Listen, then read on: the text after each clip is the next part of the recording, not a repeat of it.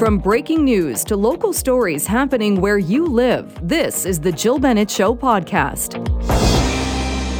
12:08 on this Friday afternoon. Thank you so much for being with us. Another busy show ahead, but we are starting talking about some of the questions that are now being asked now that we know Taylor Swift is in fact coming to Vancouver. 3 shows in December of next year, and a lot of questions about where exactly people will stay. Are there enough rooms for people who will be flooding into the city? The financial impacts as well, we know, are going to be huge based on some other cities. Before we get to my first guest, I just wanted to play a quick comment. This was from Lana Popham, who is the Minister of Tourism, Arts, Culture and Sport, when asked about this yesterday.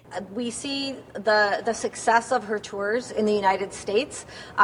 In Denver, for example, 2 concerts brought in $140 million. Swifties spend on average about $1,300 when they attend. And so when we think about it in that way, we know that it will be an economic driver while she's here. Our restaurants, our arts and culture facilities, they will be coming to see Taylor, but they're going to be enjoying a lot more things that our province offers. And we expect a lot of international visitors. International visitors are key because they spend more than one night here when they come, and we hope to entice them into other parts of British Columbia. All right, that was Lana Popham, again, the Minister for Tourism, Arts, Culture and Sport, speaking about this yesterday. Joining me now to talk more about this is Corinne Kirkpatrick, BC United MLA for West Vancouver Capilano, also the Shadow Minister for Housing and Childcare. Thank you so much for making the time today. Thanks for the invite, Jill. You put out on social media talking about addressing something I think that a lot of people have been asking since this big concert announcement. Where is everybody going to stay? And really focusing on the restrictions when it comes to Airbnb. What are your concerns about this? Well, we've had concerns in Vancouver and British Columbia for quite a while, just in terms of the lack of hotel accommodation and the ability to host any large-scale event. But with the Airbnb and the short-term rental restrictions, it is going to take even more units out of the hospitality market, and we can talk about specifically what those units are. And it is going to have even a bigger impact on the ability for people to find safe accommodation. But wasn't the whole point of the restrictions that in putting those restrictions in place, it would actually put more rentals back into the long-term pool? Absolutely, and we are fully supportive of some kind of regulation around short-term rentals. But there are a lot of individuals who own one unit. It's their retirement plan. There are a number of units that were also built, and this is where we really have a challenge. They were built specifically to be operated as short-term rentals. They're very often in the tourist area of a city. There's the transient accommodation area in downtown Victoria. So people bought these, they're 200, 300 square feet, on the basis that they would be able to operate them as Airbnbs.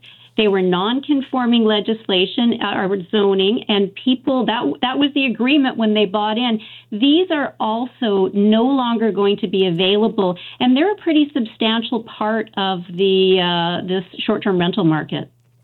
You put on social media as well, and I know you talked about this before this legislation was brought in, that you brought those proposed amendments, one of those amendments being to exempt major events. How would that work?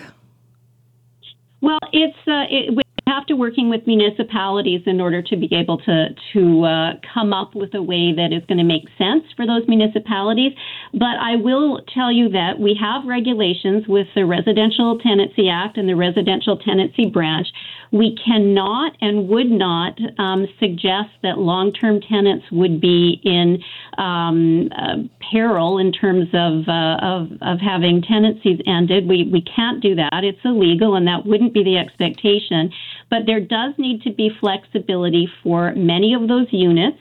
that are currently not rented. Or I'll give you an example, is that there are people who, for example, live in Alberta. They're snowbirds to British Columbia. They're only here for part of the year, but it's not their principal residence, so they are not allowed now to do short-term rentals in that unit because of the new regulations.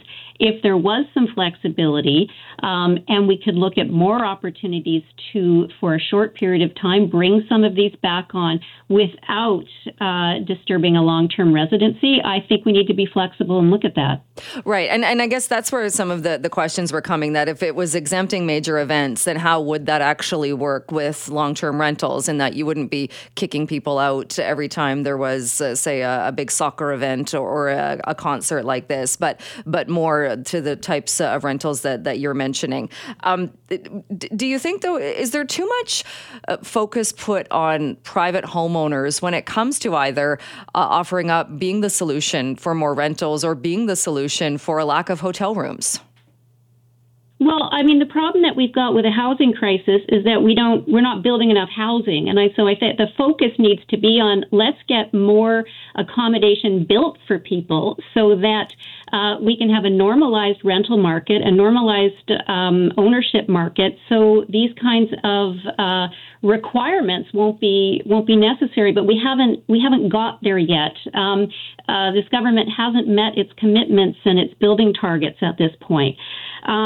So the other piece of this, and I think I'm answering your question, Jill, the other piece of this is there's a real preference being given in this legislation to people who are owners, who are in a position where they own somewhere that is large enough so that they can have a coach house, or so they can have a basement suite.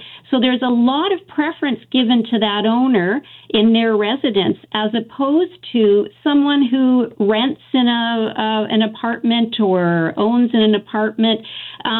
So there is a reliance on those residential homes, but is it fair and equitable to other people who would like to participate in a small way in the shared economy?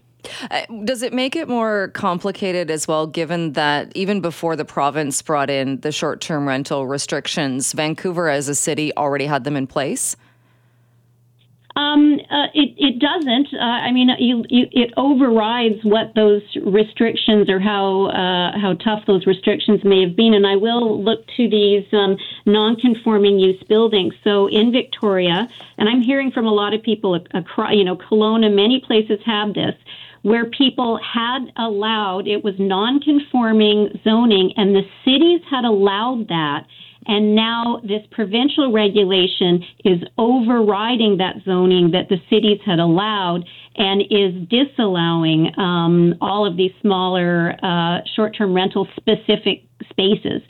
So yes, there were regulations in place, but this is even more restrictive than what we had. Is there any room then, do you think, for changes? I mean, it didn't seem like the government was even listening, or was looking at the proposed amendments with any sense that they were even open to changing the legislation or the restrictions. Yeah, we were very disappointed in that. I think, when the minister talks about going after people that own 20 and 30 units, we understand that, and we're supportive of that. We were saying, when you've got somebody who owns one, then let's take a look realistically at what impact that is going to have on the rental market, which is going to be negligible. But we also understand that this government didn't, engage with people.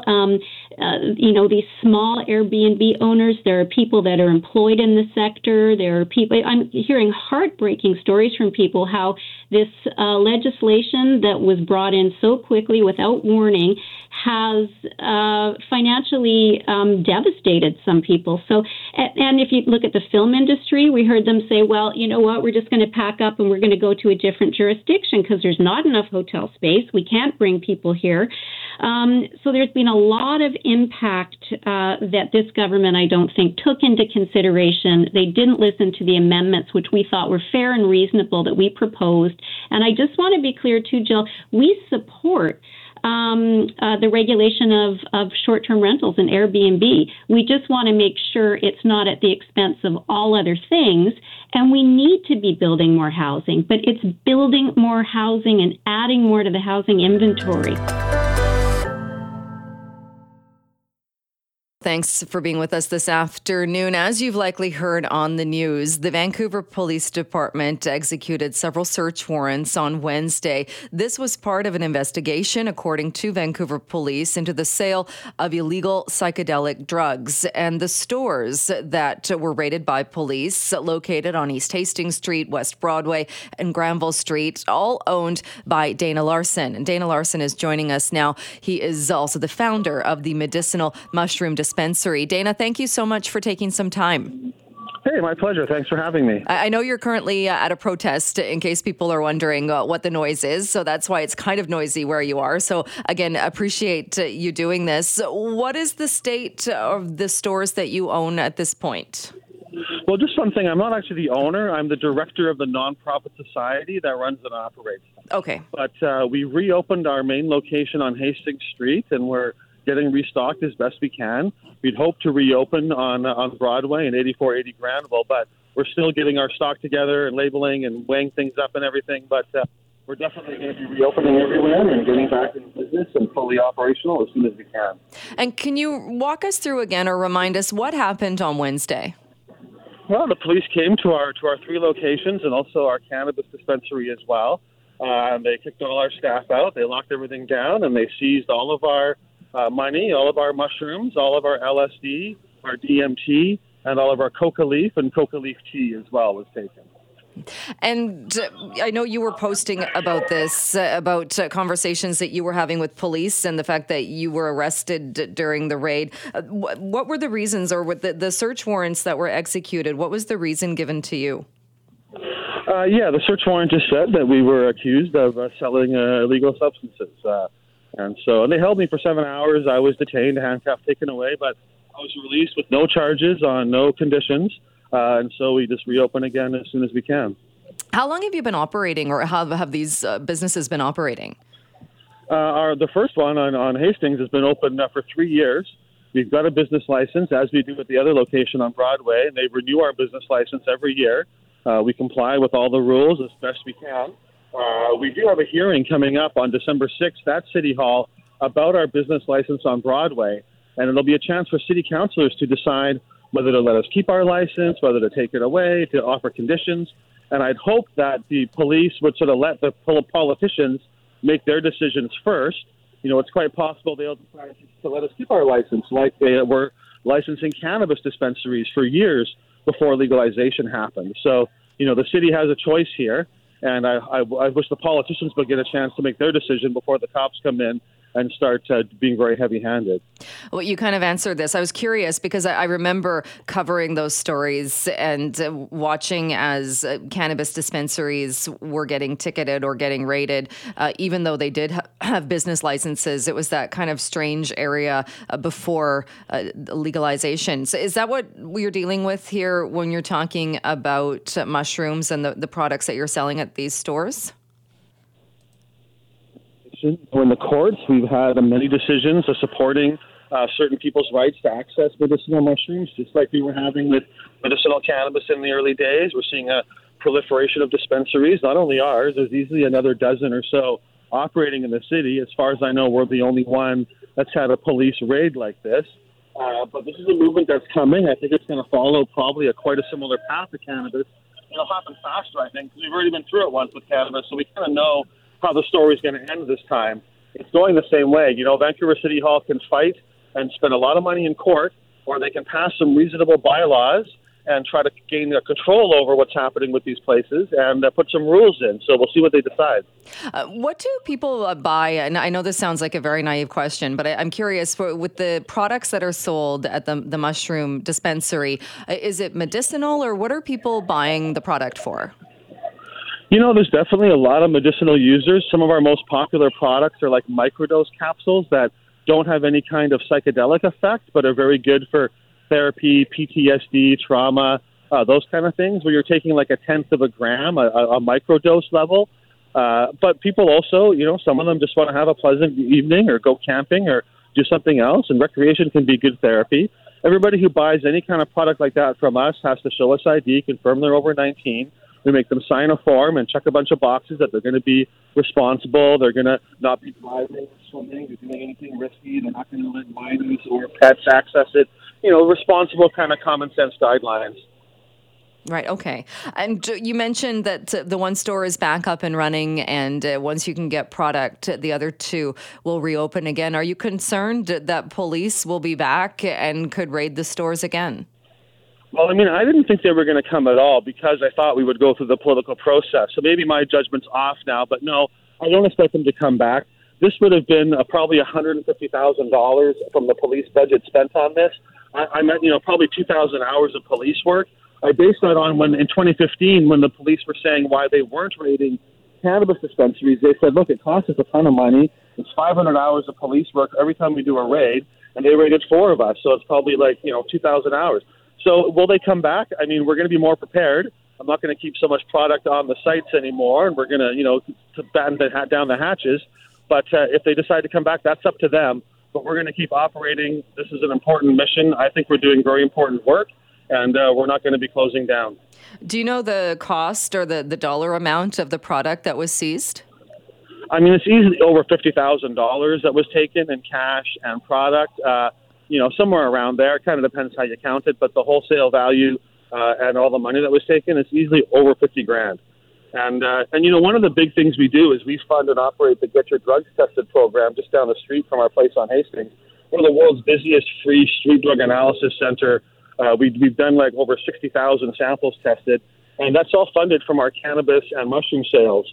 And so this loss of revenue and these challenges, ultimately, they threaten our ability to continue offering what I think is a pretty important service.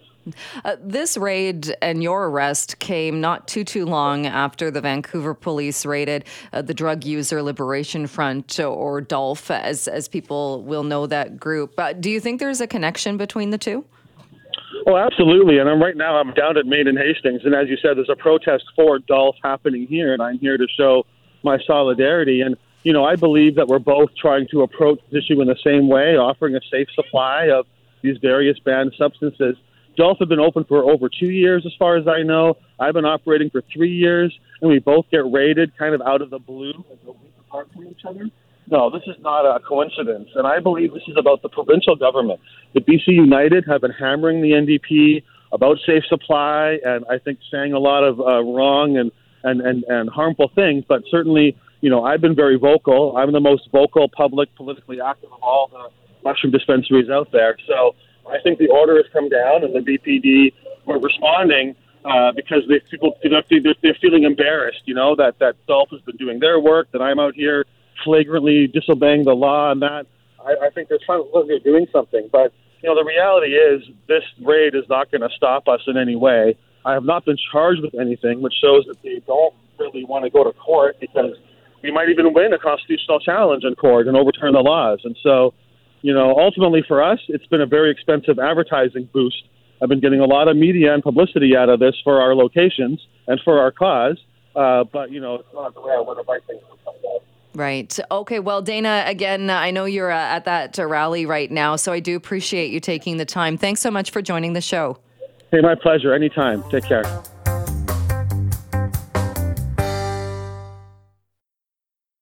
Well, this is a story that's getting a lot of attention. And if you think about, maybe not tipping if you get DoorDash delivering food for you, apparently you are now going to be doing so at your own risk. And this is because DoorDash has decided that they're going to let people know that orders with no tip might take longer to get delivered.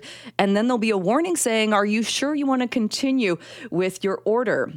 And then the note goes on for people that place orders saying, Dashers can pick and choose which orders they want to do.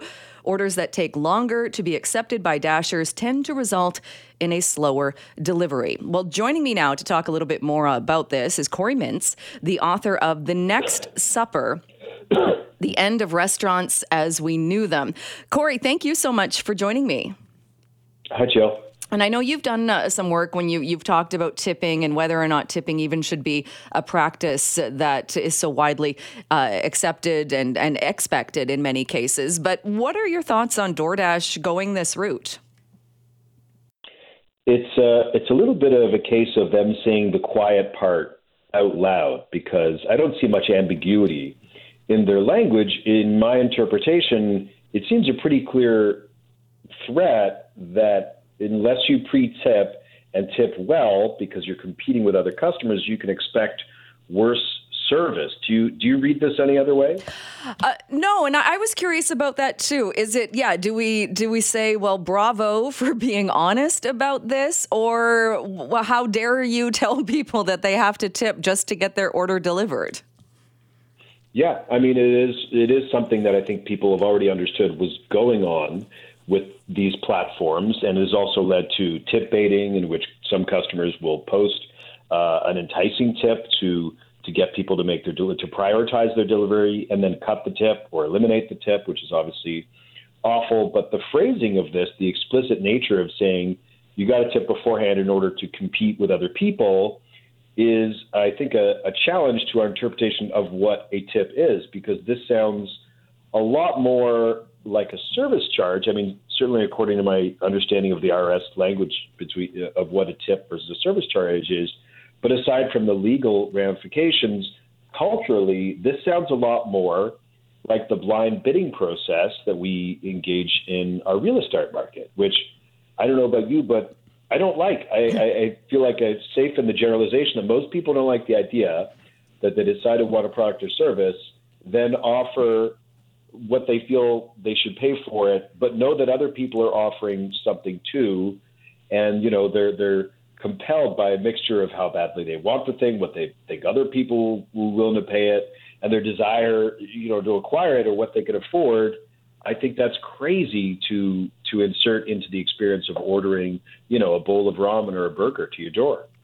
Well, and it made me think about it too, in that with the note that it says orders with no tip might take longer to get delivered. Are you sure you want to go on and continue with this? And that the longer it takes a DoorDasher to accept it, slower delivery. I made me think too that it's not only if you're tipping on the order, it's how much you're tipping. And like you're saying, with the blind bidding, and there are others out there that are going to be paying more or tipping more. Maybe money is less of an issue to them. That it's not even a question of tipping or not; it's how much. That's right. I mean, if it's 7 o'clock on a Friday, you want that burger, Jill, how badly do you really want this burger? Do you want to maybe kick an extra couple dollars in there? That might make certain you get the burger on time, but maybe it's not. Maybe you got to throw in 10, 20. Who knows with inflation? So it seems like this, though, isn't getting a lot of acceptance, or it's not something that's just happened and people are thinking, okay, whatever. It seems like people are pushing back against this. Well, the CNN story, and I'm writing a follow-up for them, had a quote from a spokesperson saying, as usual, hey, we test things out, right? Well, then testing things out is testing out whether something's profitable, whether something's efficient, but also what the market will bear in terms of, will this engender public outrage? And if it does, they won't do it. The concern I always have with new technology is, all these companies, Uber, Airbnb, et cetera, they all operate by this playbook that let's just do what we got to do to gain market share, to gain customers. We'll worry about the legalities later and get embroiled with legal disputes with cities.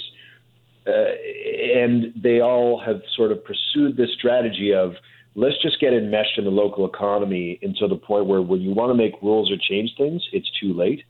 So now is the time to have the conversation with them to say, I don't think this is cool. This is a gross way to try to gamify the experience of ordering food.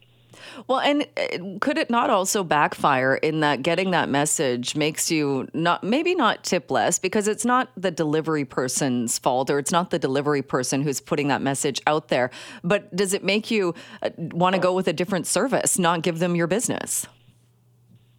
I don't think so, because all the services are bumping up against each other, competing with each other. The analysts seem to agree that there's not really a lot of brand loyalty amongst third-party delivery apps from customers' point of view. They all offer incentives and deals and discounts, and people tend to hop back and forth week to week depending on where the deals are. If this works, all the companies will do it. If it doesn't, they'll drop it. And does it kind of point back to the issue that tipping no longer is about good service or about because somebody went a little more above and beyond or did something extra? It is just accepted, or it's just expected.